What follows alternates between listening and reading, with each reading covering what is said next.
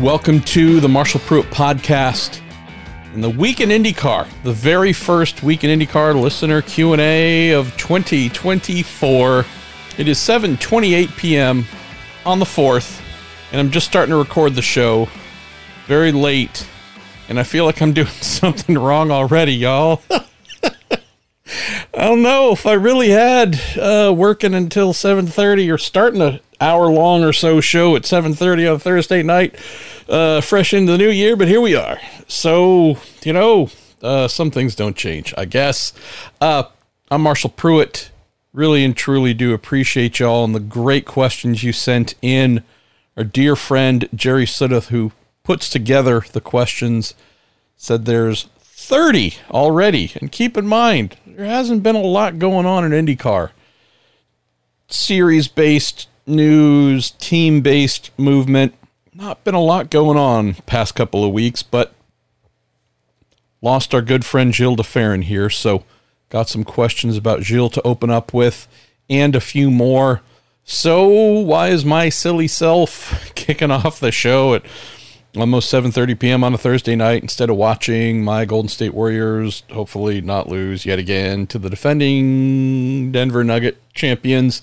Well, I guess it does come back to our friend Mr. de Ferran in the best possible way. Just within the last couple of minutes, finished editing 6-part feature, remembering Gilles de Ferran. And so wanted to get that done, needed to get that done. Going to get those posted here tonight, hopefully. Great time. Got the final interview done today with Dario Franchitti.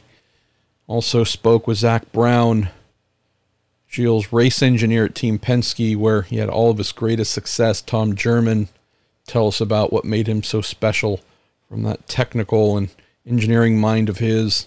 Simon Pagenaud, whose career was basically at its end until Gilles extended a hand and revived that career back in 2008, believe it or not. Good pal Scott Dixon, and also Justin Bell, who really rates among Gilles' best friends for the last couple of decades. So, 6-parter here. All are under an hour, except for the one with Simon. That one's about an hour 20, but the rest somewhere in the 20 minutes to half hour or so range. So I hope you'll take a listen to those and learn more about Gilles, the person, also aspects of Gilles, the driver, but so many things. Simon goes into an amazing story about Jonesy, Keith Jones, refueler on the de Ferran Motorsports Acura, and the just horrific refueling fire that damaged him so badly, and Gilles' instant and immediate care of Jonesy and looking after him. Just so many great stories from our friends who are kind enough to join us. So that'll be going up here ASAP. Also, might have noticed, hopefully you've noticed, we have a new show partner, one of our 2 primary show partners, continuing as they have since I think 2018. That's the Justice Brothers, makers of premium automotive chemicals and lubricants that I've used since I was a kid. My father, Pruitt family, going back to the 70s. TorontoMotorsports.com, our original partner, do a lot of fun stuff, especially in and around the Pruitt listener group, doing some fun things with them and for them. They're continuing, as always, makers, sellers of great racing memorabilia at TorontoMotorsports.com. And our new partner, Pfaff Technologies. Really enjoy what we're going to do this year.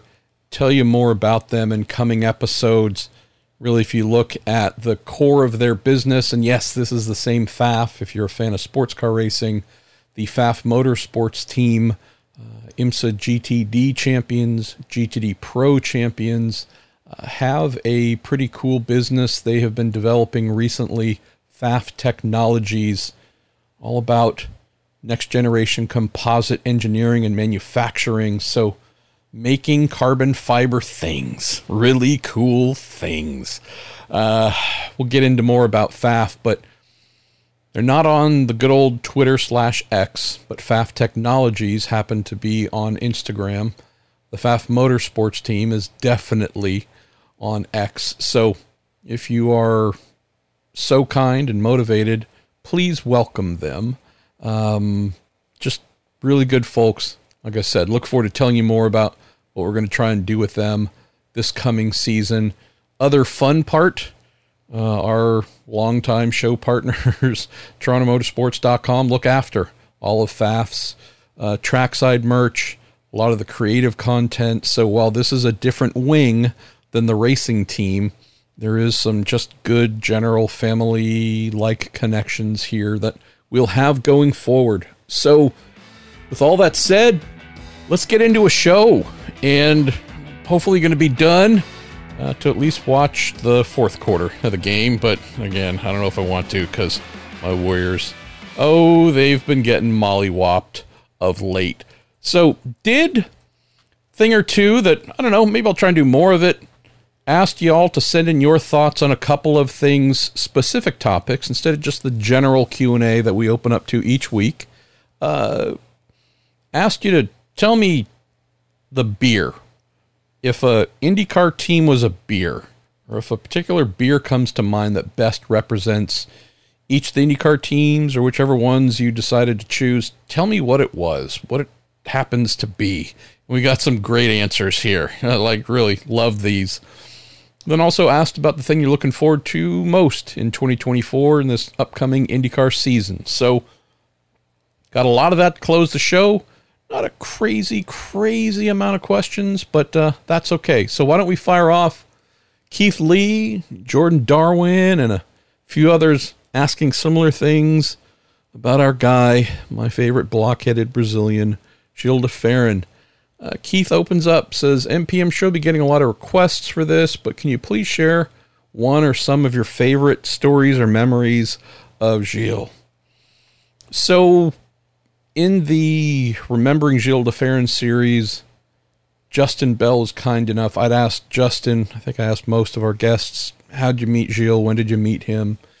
Asked that of Justin, and he was then kind enough to ask me the same, and told him that story. So I won't retell that, since I already spent time on a podcast doing that here, but would say one of the things that I loved most about Gil was the relationship that we developed.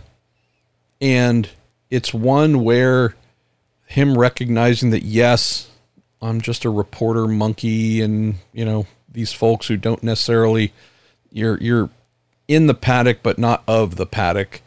He recognized quickly that, actually you come from here. This is your background. I'm going to treat you like one of us because you're just in a very different role. So that's the story that I told in brief, but the part that I love building on that, Keith, was since he knew I had a mechanical and race engineering background, that was a big part of what we would discuss after we got to know each other. And so we would be at the track. This is during his 2008-2009 de Ferran Motorsports team ownership, and also co-driver of those American Le Mans Series entries with Simon Pagenaud and Scott Dixon. So many of the conversations we had revolved in and around the technical side, and I can think of just a handful of drivers where I have been able to maintain such a relationship, Keith, to where I would ask questions, albeit as a reporter, but really from my race engineering background, understanding that side, and have these deeper dives. Sometimes those things would go into print. Sometimes it would just be Gilles helping me to understand something. He informed so much of what I did early in my career that it just really, it was a kick. And there was a complementary side to that as well, Keith, to where the trust that he showed in me because of okay, I see, I know have a race engineering, IndyCar or whatever sports car background, and okay, you're one of us. You're one of my guys.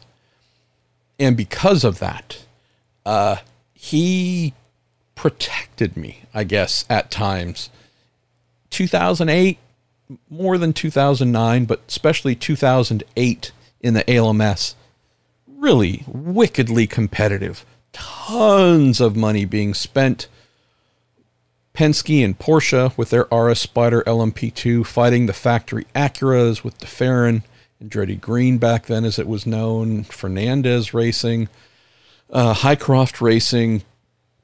Mazda was in LMP2 as a factory entry. Audi was there with their big LMP1 Le Mans winning turbo diesels. Fierce competition. Fairly somewhat open competition, right? Not spec. You had a really good idea. You could do it. The rules allowed it. Put it on the car. And so Acura, of all the brands, was the most go away, cover it up, don't look at it, don't shoot it. Like, they were super, super paranoid in how they went about things back then. It got to be confrontational at times, adversarial. So this is a Gilles adjacent story, but Steve Reagan, one of the great mechanics of the kart era, moved into sports cars, was working with Gilles. I just noticed that me being over on pit lane during a ALMS session in 2008, the more I'd walk up to the DeFerrin Acura RX 01B with my camera, obviously hoping to take some technical photos of engine cover and what was beneath it and up front, if the dampers were exposed, and looking for any little new aero bits. And again, who knows, whatever. Started to notice that fine DeFerrin Motorsports mechanic Steve Reagan was always curiously in the way of my camera. And, keep in mind, he also had a job to do. But I would start to time things a little bit. If he had to, whatever it was, rattle a wheel off or take the nose off or whatever it was, I'd find my spots to do what it was I was there to do. In later years, he would admit, yeah, he was told, whenever he saw me, block me, get in my way. And I have a great photo I've shared with Steve once he confirmed what was pretty obvious, but it's generally just him looking like a bouncer standing in front of Gilles' Acura, which I loved. At that same time, and this maybe comes back to more directly to Gilles, and I'll move on to some of the other questions here. I think it was Laguna Seca season finale, I believe, in 2008, something like that. And there had clearly been an edict passed down, not just to DeFerrin Motorsports, but to all the Acura teams. Keep this Pruitt guy out. Just whatever you can. This guy, we do not want him and his camera anywhere near anything that we're doing. And so I remember the exact setup for it. Again, I don't know if it was an email that went out to the teams. I don't know if it was an in-person meeting in the morning with all the teams, whatever it was with Acura and their teams. But clearly the message had been sent down to, crew chiefs, drivers, and whatever, that you see this moron with his camera or trying to get up close to the car, run him off, get him out of the way, don't let him do his thing. Got it. Again, nothing new. I didn't take it personally. Not uncommon, again, back then. And they weren't the only team, right? The Peugeot team, sports car team, were 10 times as combative. And they wouldn't send one person. They'd send 2 or 3 to block you and try and put their hands up in front of your lens or put their hands on the lens, at which point I'm like, homie, this is about to not be good for you. Like, I'm not putting my hands on you. Don't do that here. Never got to that level with Acura, but again, wasn't uncommon for this era since it was not a spec formula, and folks were indeed trying to innovate and not let their new ideas come to light. So the fun part that I remember here specific to Gilles was having, I guess, however this was communicated, of block, defend, and run off this Pruitt guy. Gilles came up to me and in his very classy way said, "Marshall, I just want you to know, you are always welcome under my tent anytime." I'm like, thanks, Gilles. I think he and I had some discussions that Acura was, again, being a little aggressive. Maybe he'd seen it, maybe the complaints, or not complaints, but a little bit of the back and forth he was, I think, aware of.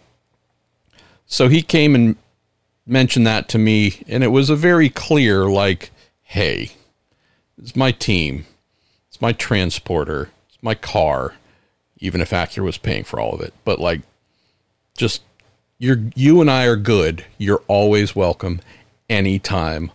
And genuinely said, walk right in, whatever you need. Crew chief Kelly Potter had gotten that message as well. I don't know how, whether it was email or sitting in a meeting with Acura. And Kelly, who is a little more robust guy, right? A little, stronger, beefier guy, could be a sweetheart, could also be a little bit of a hammerhead. Took Gilles up on his offer. Don't remember exactly what it was. Might have been after a session or whatever, but wanted to go in and ask Gilles, again, something probably technically related. And I got 2 or 3 steps, not even beneath the awning of their transporter, but just within 2 or 3 feet of. Kelly sees me, and again, he kind of not super tall, but you would imagine he played football in high school, in probably a linebacker defensive role. So he had a bit of a physical presence to him, and he catches me starting to walk towards the under part of the tent, and like beeline for me, comes straight at me, like gets pretty close in my face, blocks me, right? But gets like kind of right up in my face, says, "You can't come under our tent without permission." Really forceful about it, like really trying to put the fear of the Lord in me kind of thing, make a statement. Being a bit of a smart ass, I just had to go, okay, but like, you see that guy over there? And Gilles happened to be out under the tent towards the back, kind of trying to look, like, okay, but your boss there, like, just told me, like, this morning, I'm welcome to come under the tent whenever I want. Well, you're not and he just kind of turned around and went back to keep doing whatever he was doing on the car. And I walked in and saw Gilles and asked him whatever, and all was good. And I didn't have a spy camera with me, and I didn't pick up whatever top secret thing that I guess they didn't want me to see that they hoped would be used to defeat Porsche and whomever else. But it's just one of those funny things where, again, he had been told to be the bouncer and to be the first line of defense and to make me well aware that I was not welcome unless someone came out and invited me and escorted me in. Probably just didn't know that Gilles had more or less diffused that and wiped that off the board earlier. And then when presented with the fact that, okay, I respect what you are saying to me, crew chief, just like you're the guy who writes your checks, who's right over there, just told me not so long ago that I can come under your tent. So, no disrespect, but I'm going to go with what he says, because it is genuinely his name on the side of the transporter. And it seemed to befuddle Kelly a little bit. But again, he was just trying to do what he was told and didn't know that had been countermanded by the boss. So just one of the stories about a guy really loved, really appreciated, and just so regretful that I didn't spend more time with him the last year or two, just talking about whatever.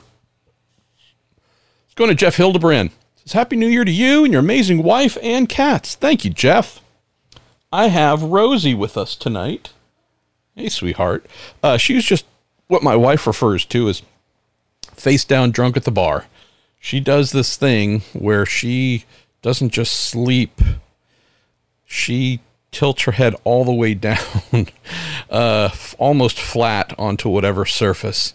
And I'm always somewhat afraid that she's like blocking the air passages to her nose. But yeah, she does look like she's face down drunk at the bar. But she's joining us. Yeah. Anyways, says, what was your first memory of meeting Gilles? Says, mine was in 1995 after a practice at the Cleveland Grand Prix. He and Jim Hall were sitting on the wall. I nervously approached them and showed them a draft I did to improve downforce on the car. Said a wing on the side of the car above the side pots. They both responded kindly and said it was great. Hall said he'd remember that for his next design. And as a kid, I was thrilled. So Jill signed it for me. Silly, I know. But and you? Well, that's the story that I share with Justin Bell on the Remembering series. So might just defer to that, Jeff, because I don't know how long it took to tell that story. But I didn't meet him until 2008. My time working in IndyCar, although I got to see a lot of him in his debut season in kart and was there for his first win and all kinds of great stuff. Working in Indy Lights in 1995, and we were the support series for the IndyCar series, and 96, 7, etc. And got to be in and around and see a lot of Gilles' greatest successes. But at that time, I was just a crew member working for teams, doing whatever it was that I was doing. He would have had no reason to know me. So other than kind of what we all do, which is, you're walking through the paddock and you see someone, you just kindly say hi or hello backwards, or in return, said hello to Gilles, I'm sure, a couple of times. That's about it, though, until we met in 2008. So to save time here, definitely hope you'll listen to the Remembering selections that we're just putting out here momentarily. Adam Kapiski, you say, as we all gear up for a return to racing at the Rolex 24, of the current roster of IndyCar drivers that have not gotten behind the wheel, the top class, who's the one you most want to see run for the watch? Can I admit to you, Adam, that as much as I tried to have some downtime and battery charging time, I'm mildly freaking out that in a little over a week and a half, 13 days, 12, whatever it is by the time you listen to this, I'll be getting on a plane for Daytona, and then I'll be there for a week and a half at least. Yeah, so the fact that the racing season is starting again, and with as busy as the off season was, at least for hashtag me personally, again, not a complaint, just kind of oh boy, it barely feels like the last one ended and diving right back in, but off we go. William Jehoshaphat Power is the one that I would really love to see get a chance. He was meant to race in the Rolex 24 last January. He was going to be in the GTD class. Wasn't able to, obviously, but for Will, knowing where he's at in his career, for him, I hope he gets a chance to do this very soon, because I think he will absolutely love it. The other one I would say, I guess related, and they're both Team Penske, is Scott McLaughlin. I'm stoked for his Penske IndyCar teammate, Joseph Newgarden, getting to run with the Penske Porsche Motorsport Factory IMSA GTP team, the Porsche 963s. Joseph did well enough in his debut in the top class, also with them at Petit Le Mans in October, to get the invitation to come back and do more. Do wonder, this isn't said with any intentional disrespect to Joseph, but if I'm having to pick a IndyCar driver who is a verified, bona fide, checkmarked sports car badass. It is Scott frickin' McLaughlin returning, racing in LMP2 again. So I'm glad that he's getting more business and glad that he's getting another opportunity, but the math isn't mathing, to quote Taraji P. Henson in my head, on why Scotty Mack is not in one of the Penske Porsche hybrid GTP cars. As good as we have seen him be, drive like a animal in LMP2 already. Again, to me, the math ain't mathing. So willpower for sure, just so we can at least do it once. But Scotty, it's not like Scott can go drive for the Cadillac factory while he's employed by Roger in IndyCar or pick the other rival manufacturers. But to me, it's like, good on whichever LMP2 teams hire him, but that is an almighty waste of talent that should be in the top class at all times, because that's how good he is. Let's roll with Ken Anderson. How you doing, Ken? I think I still got an email from you I got to respond to.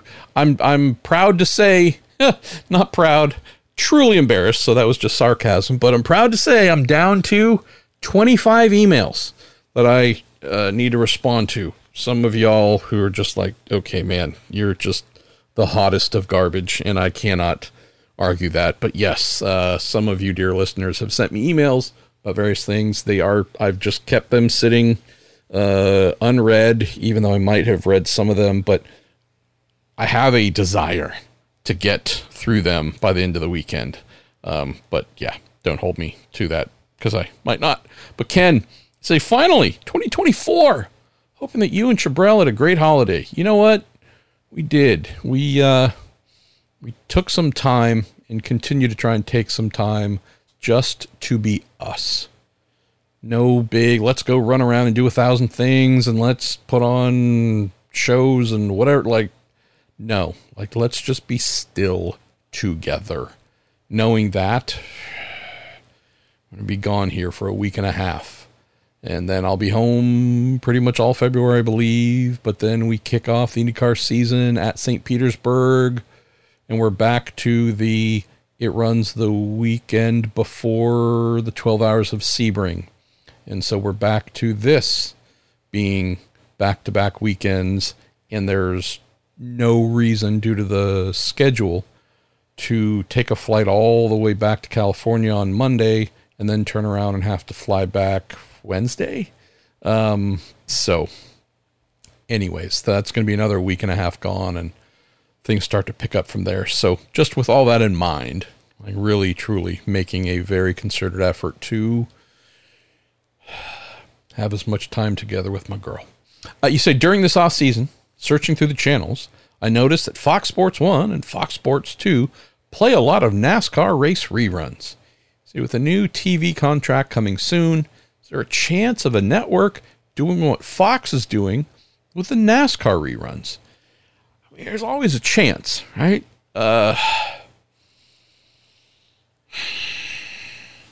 We have this strange dynamic. I don't know if strange is the word, Ken, but NBC killed NBCSN, NBC Sports Network. That was a channel that was once important to all of its sports properties, but IndyCar and Indy Lights back then in particular, because, hey, if we weren't on big NBC, well, this is what we had. And so I realized that instead of NBCSN, we have the USA Network, and there's some other options really if we need to with CNBC and such. But what we've lost with NBC having a dedicated cable sports channel is the okay, we got some extra space, extra time. I don't really have that anymore. So I realized that Peacock exists. It's streaming. There could be a retro IndyCar channel where they just run nothing but back content. I'd love to see that. But unless we are talking about a new partner, linear partner, that has a dedicated sports cable channel, CBS does, for example, they run a lot of unique motor racing content on that. I've seen quite a few things over the holidays here throughout December and such where you go, oh, cool, racing stuff. Even if it's just rewinds of the 2023 season or whatever it was, reviews and such. But I think that would be the main thing to keep in mind, Ken. If it's a network that has a functioning Fox Sports 1, Fox Sports 2 type thing, I would imagine that could be something they ask for. Do I think anyone at IndyCar would go into such a negotiation and say, hi, we want you to do this for us and to run our old content and just, right? I don't feel that they do have someone that would or would care or would know to ask about such things. Why would it matter? Again, I don't know if this is relevant or not, but I can tell you that as a younger person, even working in racing, USF Championships level or Indy Lights level, you name it, when IndyCar, the Kart IndyCar series was ABC/ESPN property or some of its other partners throughout the years, be totally common to see. Here's the 1974 Indy 500 review, right? I don't remember if it was a half hour long or whatever, but these awesome kind of history of the series and sport things that would show, and again, could be an ESPN2 back then or whatever it was, but not uncommon. And so you, with 24 hours of programming to fill, you'd see a lot of this really cool retro. I think it was all Indy 500 related stuff. I got to admit, it wasn't like, hey, here's the 1987 Cleveland race all of a sudden, but there was just a really cool educational aspect to it. There was a randomness aspect to it as well, Ken, which I think that was actually one of the biggest attractions for me. Like, you could just be flipping around using the clicker back in the day, and hey, whoa, there's Rick Mears winning his first Indy 500 in this half-hour cut down, whatever it was, wonderfully produced, so on and so forth. And all of a sudden, this guy and other people are fans and, again, maybe deeply embedded in the sport, but you're also getting these cool educational opportunities, sometimes just randomly when you're looking for something to watch. That was a beautiful thing. So I would love to hear that this is possible. I'd love to hear that, hey, we head into the off season and we just had 17 races, and guess what? I don't know, we'll take a week or two break or whatever, but end of October, let's get rolling. Round 1, 2024, 2025, St. Petersburg, wherever, and round 2, and let's replay the whole thing, or maybe one of the edits. Let's pick up some other cool content. Let's do cool stuff that celebrates us, knowing that we have this massive 100+ year history to draw from. The passion and motivation to do that, in the same way you're seeing Fox is doing with NASCAR. That would be a beautiful thing. And in the absence of that being done on a cable channel, maybe whomever IndyCar partners with could make that an incentive or something that is a streaming option. And trust me, if they were to stick with NBC, and I believe that would probably mean they'd need to stick with Peacock. If folks knew that their $5 a month or whatever it was for Peacock that most people bitch and moan about had a dedicated IndyCar retro channel and it was being added to frequently, I would have to believe those people who are grumpy about their $5 a month for Peacock would not be grumpy anymore. So great question. I don't think so, but I hope so. I'm due to speak with someone from IndyCar here shortly who would be involved in that kind of stuff, and I will do my best to remember. Ken, thank you for sending this in as a question. Where are we going next? We're going to go to our pal, Jordan Darwin. MP, if you were contacted by a manufacturer about being the third supplier in IndyCar, what would you recommend to help get them up to speed? Say, what teams do you think would jump in? Say, hashtag me personally, I think hiring Cosworth would be an excellent way to flatten the learning curve, along with whatever knowledge IndyCar has mentioned, sharing some secrets to help get a new supplier up and going. Do you agree? Is there anyone better outside of a current F1 or WEC engine supplier? Cosworth's the obvious one. They're still in the game and heavily in the game. There's some others that could be considered. Not saying Cosworth is the only one, but they certainly come to mind as the most obvious and one with the longest and strongest ties to IndyCar. Would you look to some, there's a French supplier that does some really good stuff in high-level open wheel. There's an Italian supplier that does really good stuff. There's one or more, or three in the UK as well, along with Cosworth, who do similar things. And, there are options, for sure. Cosworth, though, to your point, is the perfect fit. The thing that if I get that call from a third potential manufacturer saying, "Hi, Marshall, we don't know why we're calling you because we could just call IndyCar, but we have some really bad advice, and so we're ringing you trying to ask how we should do this," I would tell them, Jordan, to call IndyCar, specifically Roger Penske, and ask Roger to try and help put them on in the same way Roger was prepared to help Toyota. I think I discussed this, I don't know, maybe last week, the week before in the show. But let me reiterate.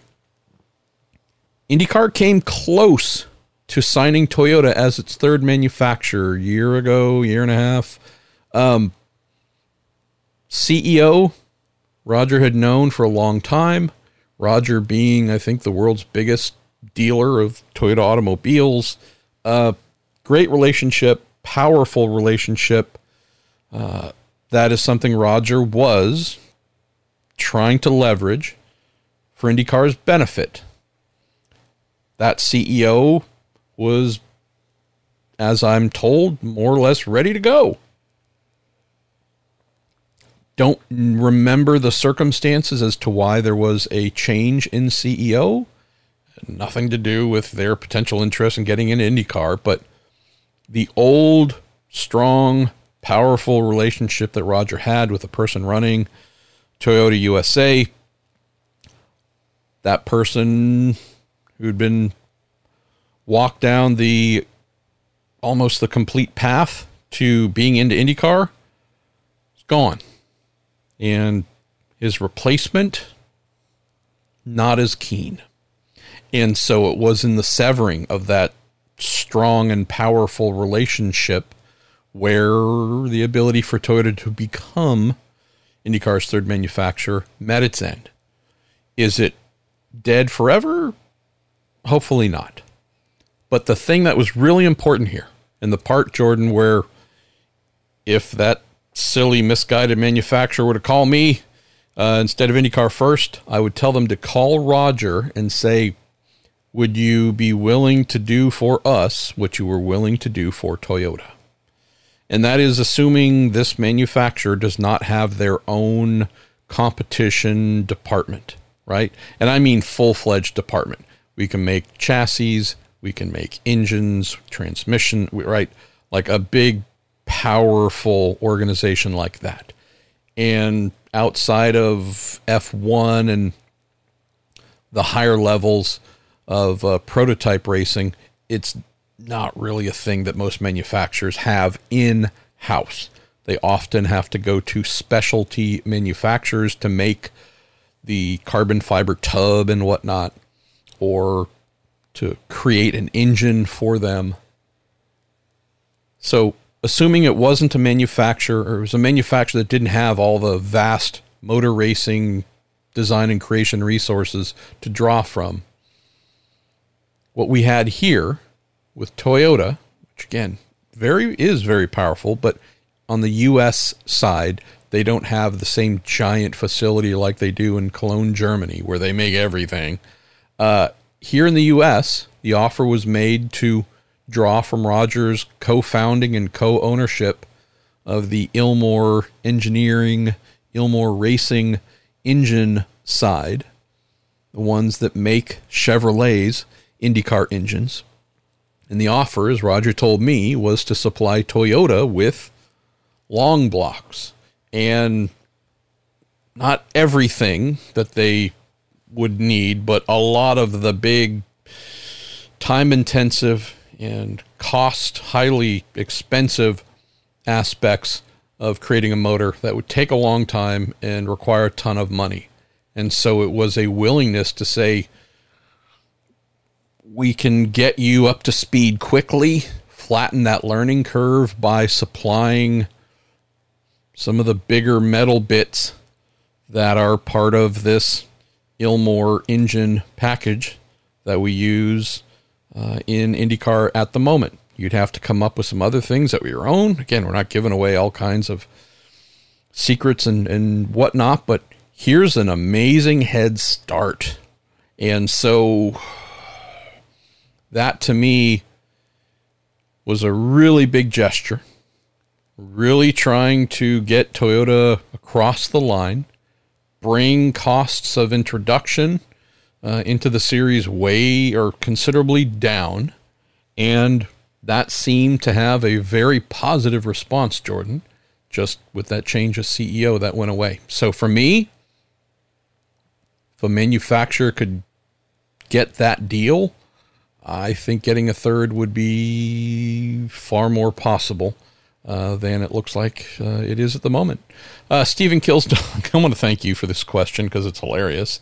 I hadn't thought about it, but I guess I do need to figure out exactly when this milestone is reached. You say, are there any celebrations planned as the Dallar DW12 chassis, as well as that Joseph Newgarden fella approach their 200th IndyCar race starts?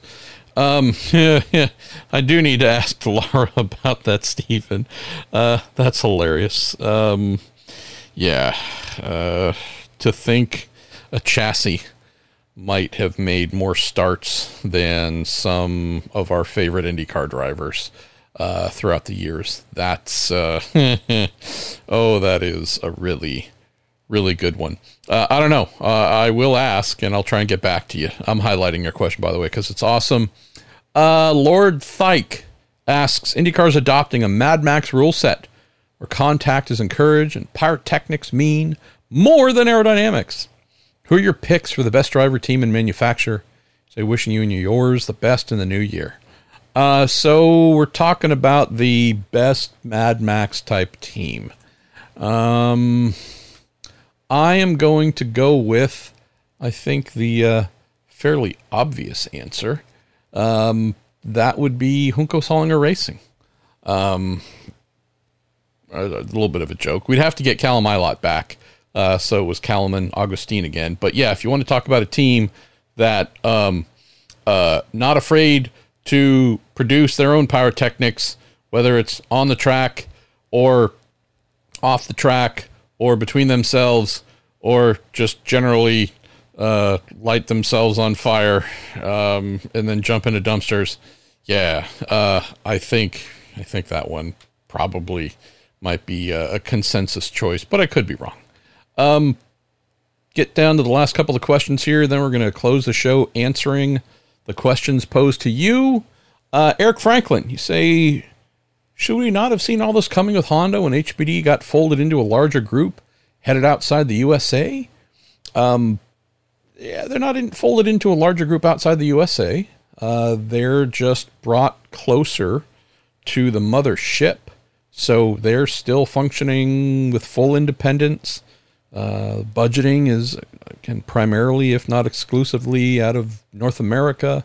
Could that change a little bit with some of their starting to help with the F1 engine stuff? Possibly. But the HRC US angle, yeah. This was actually something suggested by HRC US President David Salters. At least that's what they told us. So, yeah, this isn't HPD as we've known it, HRC US right now, Eric, being kind of folded up and absorbed by someone else. It's just a renaming and really a first-time alignment to where they no longer act fully independently, which I think that's a good thing. You say Honda's always fiscally responsible. There's no way that this wasn't going to end up in a, quote, more eyeballs discussion with their on-again, off-again F1 involvement. You say, to be clear, I'm one of the few who gladly wears my Honda gear at the track. It does matter to me when they win or lose. That's awesome, brother. I've been drinking primarily from my Honda mug since Jill passed, knowing how close and important he was to Honda. The part that shouldn't be a surprise is that Honda, which has been not loving the, as they perceive it, growing return on investment imbalance, spoke up privately first to IndyCar, more than once to IndyCar, and then, this is my own suggestion, not something that I've been told by anyone inside Honda or HRC US, but I just know it's human nature, where if you are trying to tell someone something that you feel strongly about, passionate about, you're wanting to see some sort of change, or your concerns for the need for a change to be heard and fully received, you do that more than once, you don't feel you're being heard or that message is being received, it's not uncommon for the next act or final act in this process to find a way to say it out loud and to as many folks as possible.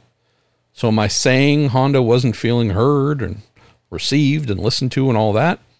I'm not saying that. Wasn't there. Can't tell you. Just saying action-wise, Eric, usually when things that have been shared privately and more than once that are really freaking serious end up getting to a point where someone says, hey, share some things, talk about these things, and they're on the record.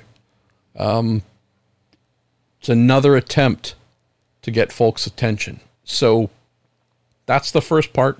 The last part here to close on this, just to consider, is this was going to come from Honda, HRC US, not from Chevrolet, not from Ilmor, due to the just no separation between them closeness. Like they are shoulder to shoulder in lockstep alignment between General Motors, Roger Penske, Penske Entertainment, and Ilmor Engineering. This is one entity in how they relate to one another, behave, speak, any concerns that Ilmor might have or Chevrolet might have, whatever they are. I don't know if they have concerns. If they did, knowing that they are not truly independent in terms of no business relationships with Penske Entertainment / Roger Penske, Penske dealerships, Ilmor Engineering, knowing that there's so many ties between them, there's no way Chevrolet, if they held or hold some of or all of Honda's concerns, is going to do anything involving saying it out loud. So the thing that should not be a surprise is that if Honda was feeling a certain way, they were going to be the only one. Granted, there's only 2 engine suppliers, but they were going to be the only one to step up, turn on that megaphone, and say what they had to say, and do it because they believe what they're saying, they believe in the series, they love the series, and want to see it make some changes to make sure they can remain in the series. Indy Amy, you've asked this, I think, more than once, and I'm sorry it's taken me this long to get to it, but I got something for you here. So our pal Indy Amy, if you don't follow her on the good old tweeters/X, please do, at Indy_Amy, AIMEE. She's awesome. Also saw our dear friend Cassie, Mama_GeForce.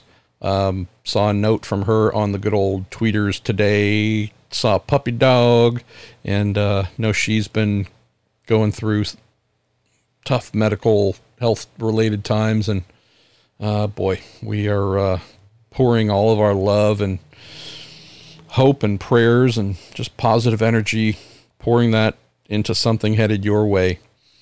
Cassie, your great family. So Amy says, do we know the format for the $1 million race yet? Do you know if qualifying, practice, etc. will be available to watch on Peacock? Also, do we have an updated testing schedule for the new hybrids? As an Indy resident, I would love to attend if they're doing any more at IMS. Let's go backwards.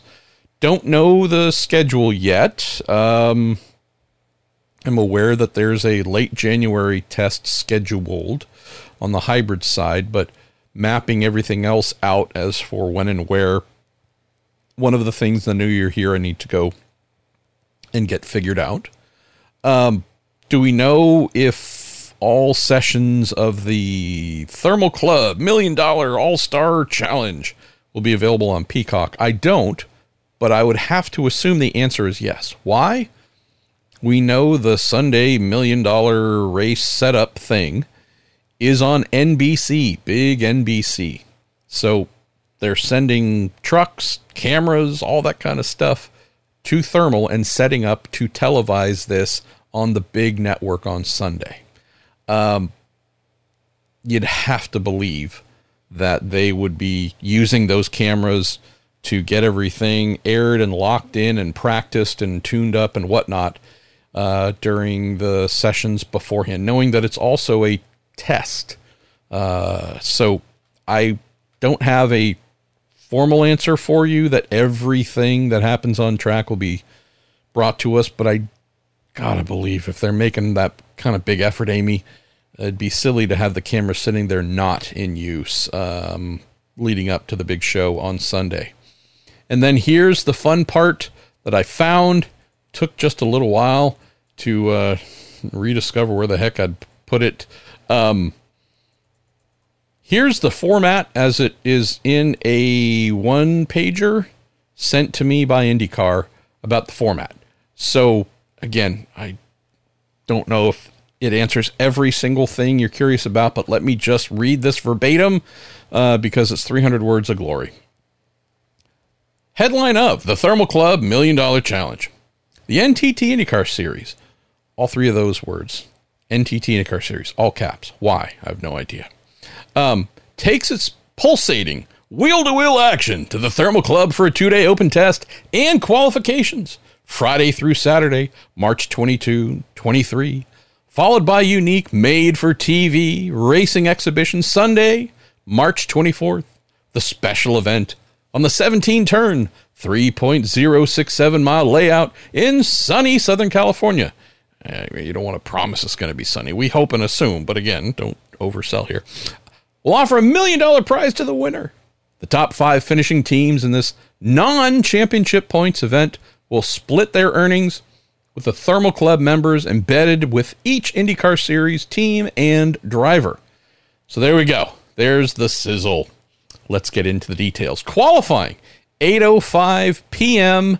Eastern, Saturday, March 23rd.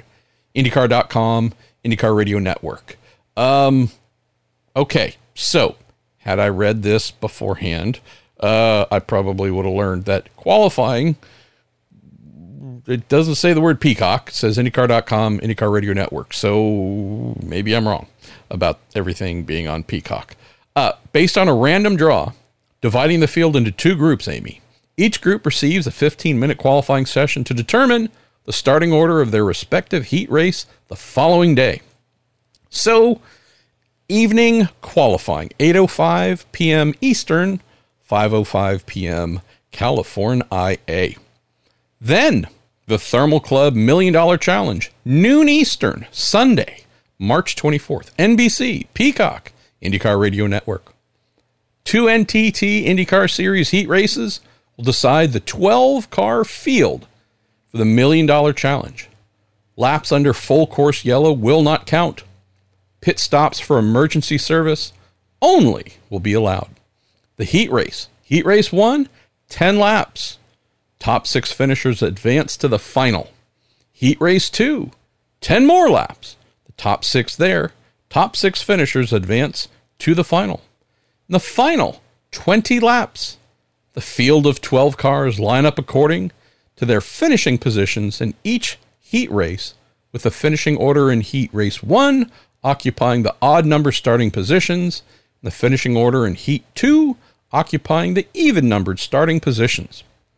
The first driver to complete 20 laps will be named the Thermal Club $1 Million Challenge champion. $1 Million Challenge purse breakdown. First place, $1 million.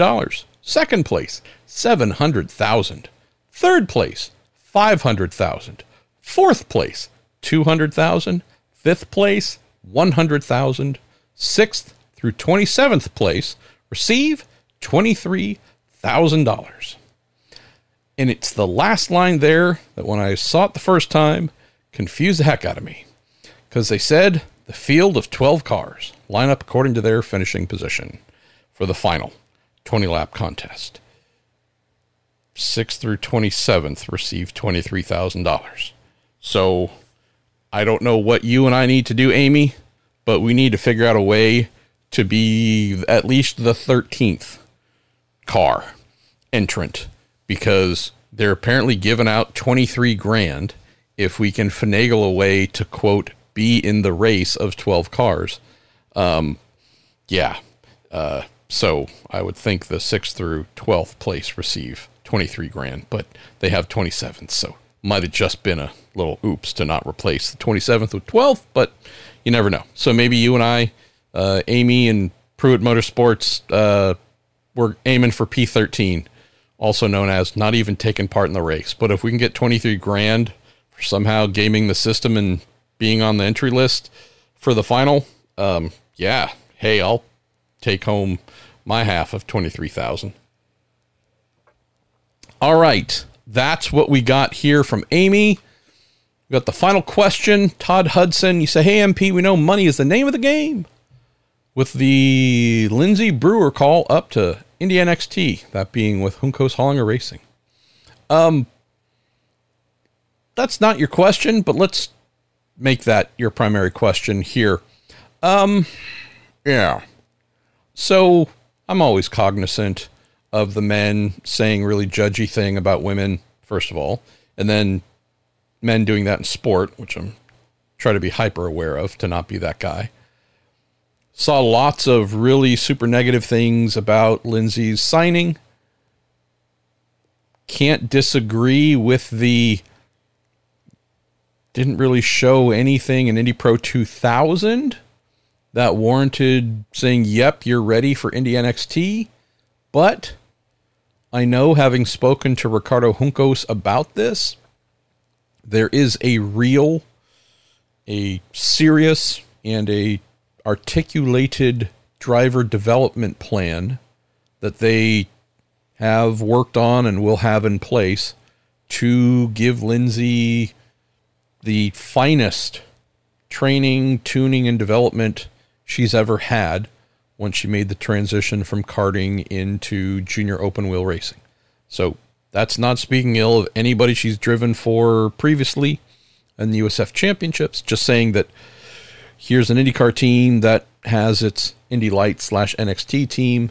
They got a lot of smart people, and he told me they really and truly are focused on saying, okay, there's still a lot to learn, right? Not everybody shows up at whatever higher class having gotten every single thing they could out of the previous formula. 100% got it all. There's nothing left for me here.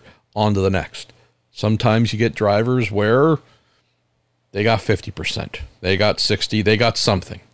But based on her success, I think primarily in karting, there's clearly something to work with. The bones of a good driver, the bones of talent that can be crafted and made more than what they are. So on the surface, I can't argue with anybody that says, look at the results, tell me that she is ready for Indy NXT. Say, based on the results, absolutely not. She also would be about the 100th driver to arrive in Indy Lights since it was founded 1986, where you go, yep, you're showing up with way more to learn than others. So this is ultimately a learning and education formula that we have here and process that we have. And that's what she's looking to do. So I can't fault her for wanting to get to a bigger IndyCar affiliated team and to make use of their greater educational and development resources than she would find in any other category that is below NXT. The one thing I can share that is very specific to her that I hope changes. I can't tell you if this is something she came up with or asked for, or if her, the folks behind her, management and marketing folks, doing on their own. But I know that I had at some point in time, maybe middle of the season or so, an outreach asking if I wanted to interview her. And it was all presented and wrapped around Lindsay having the most followers of any women racers in the world. Biggest social media profile. Millions of followers. The outreach wasn't, she's awesome, she's highly accomplished, she's a great racer. It was strictly touting popularity. I get that. I get that today things are very different. Someone who is super followed on Instagram, TikTok, wherever else, is seen as having great value that so many others wish they could have that kind of following. At least in racing, and I would think in competition-based things like this, that is by no means the thing, especially for a driver in training categories, to be used as some sort of hook or validation or reason to try and get someone publicity. Hi, I'm a race car driver. I'm the most popular, based on my social media followers, of any other women racers. Just saying. Don't particularly give a fart. It's not a thing that would ever occur to me as having any value. There is no currency value to that in a competitive sporting environment, because whether you have one follower or 5 million, again, the thing that you get judged on is how you do between the green flag and the checkered flag. And the messaging here was way out of left field and way off. And it just made me feel bad because, to my knowledge, the main thing every young and emerging driver wants is to be viewed as not just good, but great, and as belonging, and as someone who be asked back and given opportunities with bigger and better teams, all about validation of talent and respect for that talent. All the other things, the social media and the whatever else, those are awesome additions to that core competency. Of the things that I hope for her, whomever is advising her, is to say, okay, up till now, we're trying to pitch social media fame as the core competency or hook to apply to her. Yeah, I don't care, male, female, or whatever might be super popular on social media as a race car driver, nor do other racers. They just care about how you do when you're in the car. And so I just hope, and this is a little bit of a sidebar, I just hope that whomever's on the management and advisory side says, stepping up to the highest level you've ever been, let's buckle in and focus on the journey of becoming the best driver that you can. That to me is something everybody should, and I would think will, respect. If it's trying to hit things from the look at how many followers a driver has before they've proven that they're capable of running somewhere higher than the bottom of the field, yeah, that's not the approach that I know is going to work. Todd, you're asking about some of the other women I'd like to see get opportunities. You say I'd love to see Sophia Flörsch for sure. If she wanted to, of course, and all the best. We have a situation right now where not all, but the vast majority of the really, really talented women racers who might have some sort of North American appearances more than once, we would find them in sports cars. Wadu comes to mind.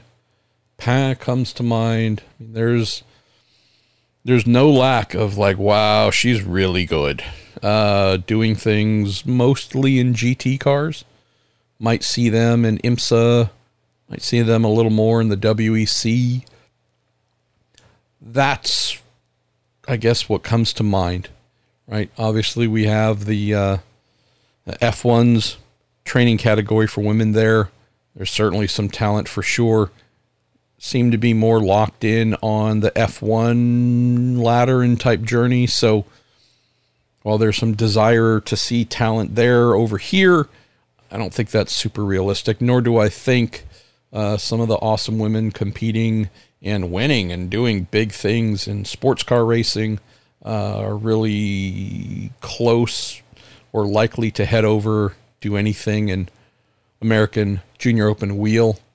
Really and truly, I just keep looking at Jamie Chadwick and have crossed all fingers and toes, hoping that this season she is able to demonstrate more of that immense talent with finishing results that really speak to her capabilities. So more than anything, I would say, Todd, I'm just hoping that Jamie is able to start giving the podium plenty of attention. All right, we're going to move into the final part of the show, and we're going to kick off the beers and teams question with our pal Oscar C. Love. Hope I get to see you again this year. Oscar says Penske is an overpriced IPA that everyone loves but tastes awful. Ha! There we go. Neil Joseph, say Foyt would be old style, Juncos and Coyne would be Hams, Ed Carpenter Racing would be Coors Light, Ray Hall would be Budweiser, McLaren would be Heineken, Andretti would be Goose Island. I'm not sure I've ever heard of that one. Ganassi would be Guinness. Really? Okay. I don't know if I see that one, but hey, that's your choice, so it's all good. Meyer-Shank is Busch. We know that. That's like the only answer for Shank Busch Light. And Penske is Stella. Stella Artois. Look at that. Isn't that a non-alcoholic beer? Wow. Again, I think McLaughlin's kind of helping to fix that a little bit, but yeah. Ed Joris you say beers for IndyCar teams? Well, Anchor Steam for everybody. That's who they are, except for Chip Ganassi Racing. They make the point special list. You lost me there, Ed, but that's not uncommon.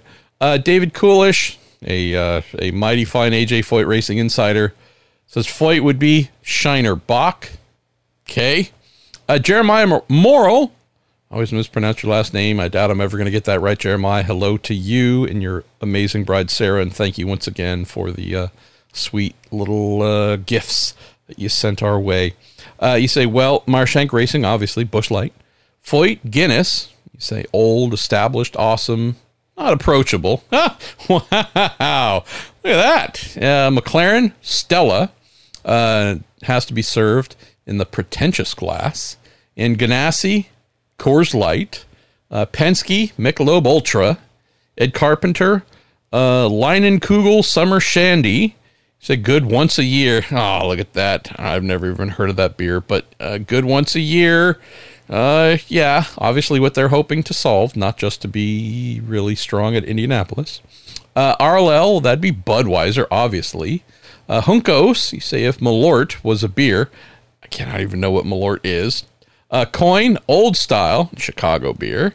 Andretti Global, Heineken, trying to be European adjacent. Okay, so I think I'm going to need some help. I don't know. I mean, granted, I do love my Belgian beers by and large, but so that's why this came to mind. But I might need y'all to help me with some sort of weekly question to ask. Wacky, silly, dumb, sarcastic, serious. I don't know. I also feel that our guy, Jerry Slideth, can probably help with that quite a bit. But I might need y'all to send in suggestions after the episodes go up of what's potential dumb or silly or whatever questions to ask for the next episode. Because, yeah, this is fun. Aaron Steinbrecher. All right, you say Foyt. It's a natty light. On a budget, we liked it at one point. Still holds a place in some hearts. Wow, you put some thought into this, Eric. Andretti, Samuel Adams, American, but distinguished flag waving. Trying hard to be a top contender. McLaren, Heineken, European, but accepted and known in the U.S. by most. We don't mind you joining the group. Chip Ganassi, Corona. Not everyone's go-to, but no one can deny you enjoy it. When the conditions are right, it hits perfectly. Coin, Coors Light. For the budget-minded, but trying to be a serious beer drinker. Not a college group, but honestly, we have zero expectations. Wow, some deep cuts here. Ed Carpenter Racing, Busch, always there. Kind of reliable. Accepted by many. Meh. Jeez. Shots fired. And by the way, did spend the 3 hours or whatever with my wife. Was it last night? Night before? Watching Cat Williams on Shannon Sharp's Club Shay Shay. Holy moly. I just came away with two observations. First of all, I love Shannon, but that might have been the worst interview I've ever seen in terms of the host asking questions. Just not listening to anything Cat said and not picking up on anything and building and developing. But Cat Williams, oh my gosh. And then all my wife has forwarded me. We're probably up to like 15 different things. Our various reactions and clips and folks at Cat was just eviscerating other comedians. Oh my God. And didn't know this, but as he said during his visit that he's a big car fan. So maybe I need to come up with a way to get Cat on the episode. Just talk about cars. And then, yeah, because look, if he's going to bring that energy to an interview with me, even if it's just ripping me apart for an hour or three, like, give me all of that. Anyways, Eric, you just made me think of someone just going all in with giving zero bleeps. So, appreciate you. Hunkos, you say Modelo, up and comer, try it and like it. Probably not your number one or two, but you don't scoff at it. Interesting. RLL, Miller Lite. It was Bobby's sponsor. Also, we know it's popular, but we also know it could be awful. Maybe not your Indy 500 drink. Oops. Got to admit, I'm really surprised we've gotten this far and no one has mentioned Bud Light. Penske, Budweiser, king of beers. Who cares if you like it? It's the most popular. It's never going away.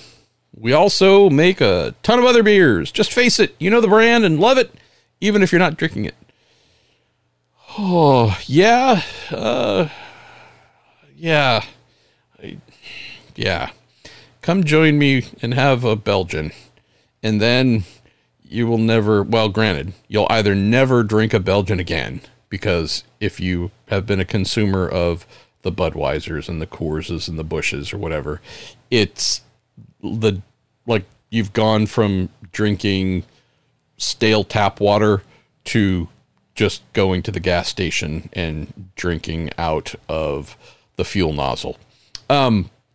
Yeah, king of beers. That's hilarious. It's a great marketing line.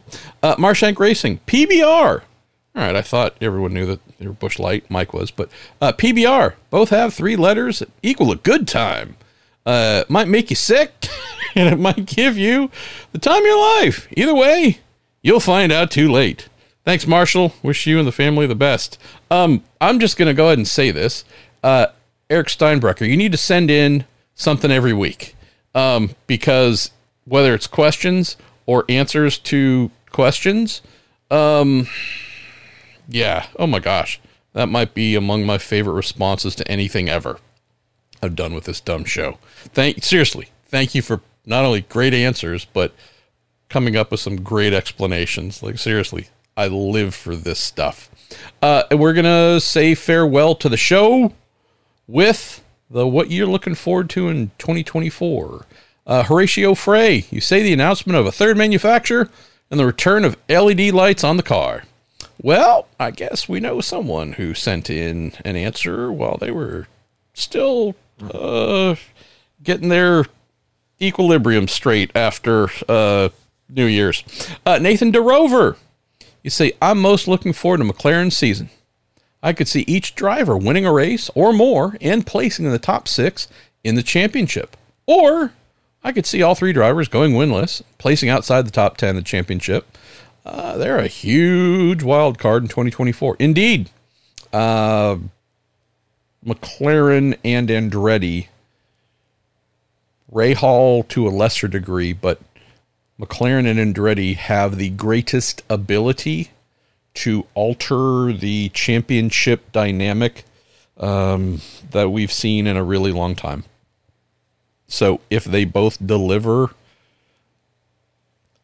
hopefully we will not have so it's going to be Ganassi or Penske, right? Like it's just them two and everyone else. If we can get close to them delivering, to your exact point, they're the huge wild cards. And I am really and truly hoping we get both of those teams on their best form, because not that I don't want Penske driver or Ganassi driver to win the championship. I just don't want it to be a pretty simple, straightforward thing. We kind of know where it's leaning from very early in the season and pretty much get no surprises afterwards. I like big question marks and surprises. I would think most of y'all would too. And yeah, so everybody say your prayers, whatever it is you need to do to get McLaren and Andretti on their best form so that we can have a just cage match of awesomeness. Keith Lee says, I'm looking forward to seeing how Marcus Ericsson performs at Andretti Global, Lundqvist does at Chip Ganassi Racing, and Felix Rosenqvist at Meyer-Shank Racing. I'm also interested to see how the Honda situation plays out. I'm down with all the items here. Keith, Stephen Look says, my 8th Indianapolis 500 in attendance, and yet another Road America weekend. Good on you, Stephen. Appreciate that you're dedicated, right? You start stacking up some numbers. You get to your 3rd and 5th and 8th and what, and it's like, okay, this is a thing. This is a tradition. And whether it's a family thing or just you solo or just friends. It's awesome. This maybe sounds like an old guy saying this, but we need more traditions, more family traditions like this, obviously, because it's the thing we love. But I just love hearing stuff like that, Stephen, of like, okay, we're going to keep doing this and keep stacking onto this tradition. Neil Joseph says, I can't wait to see racing again in Milwaukee and hoping Rossi finds victory lane again. I'm with you on both. Or I should pronounce that correctly. Both. B-O-F. Both. Ed Joris, you're back. You say, looking forward to how Penske keeps Honda in the series. Oh, yeah, me too. Did you see that tweet from IndyCar today of the in and out list? The in for 2024 and out from 2023 or whatever, and one of them, the out was negativity. Like, yeah, you people don't have thoughts or opinions, don't have enough care and love for the series to say critical things, not because you want the series to fail, but because you want it to thrive. Don't do those things. Just everything's awesome. Be blind followers. Never think in any kind of negative way. Like, oh my God, what are we doing? Anyways, sorry. I think I'm hungry. What do we have? A couple more, we're done. Lyle James. So hopefully this is the year that IndyCar reckons with its vehicular situation. Other than that, the races I plan to attend are what I'm looking forward to. For better or worse, IndyCar just falls off my radar in the wintertime. Anymore, since there really isn't anything to keep me engaged when they're not on track. Sure miss the days of the February and March issues of Racer that featured those first testing photos of new machinery. Amen, brother Lyle. All right, that's a sneeze and my voice going on me. And no, we're not going to edit that out. That's the signal to wind things down. Final item here. Our pal, good old man, Michigan, Ryan Terpstra, says, I look forward to Nashville being the finale and hopefully attending. I'm with you, Ryan. I am super fired up about the move from my home track, Laguna Seca, as IndyCar's season finale to Nashville. Why? Well, I hope it's just a bigger deal. Big credit to John Narigi and all the folks at A&D Narigi who took over running Laguna Seca a couple years ago. They really and truly have been doing a phenomenal job. IndyCar is just not as popular as it once was in the region, and therefore don't see a ton of folks showing up for it. IMSA, similar thing. So, love it being the final race because it's my home race. It's super easy to get to. Drive home Sunday night. It's just about as cushy a way to end the season. And I am genuinely pleased that all that's going away and it's now becoming more of a pain of having to do a long flight and go somewhere else and do it on a street course. All that stuff, totally immaterial because I have great hope and belief that the promoters of the event there, Music City Grand Prix, are going to do a great job, sell a bunch of tickets, and have IndyCar looking bigger and more popular at its season finale than it has in recent years. So I'm with you. I hope you're there, Ryan. Onwards and upwards. All right, this is our show. Big thanks to y'all for listening. If you want to join that Prude listener group, bunch of fun, just really fun folks. Description on how to do that, or the information on how to do that is in the description. Big thanks to Jerry Sudduth again for putting everything together, as he always does so keenly. Send in those questions of the week questions, and we'll try and start doing that often. And huge thanks to TorontoMotorsports.com, the Justice Brothers, and to our newest partners. Please give them a thanks, even if it's just at the at FAF Motorsports Twitter handle. Big thanks to FAF Technologies for joining us, wanting to be here, wanting to be in front of you, and looking forward to a great year ahead.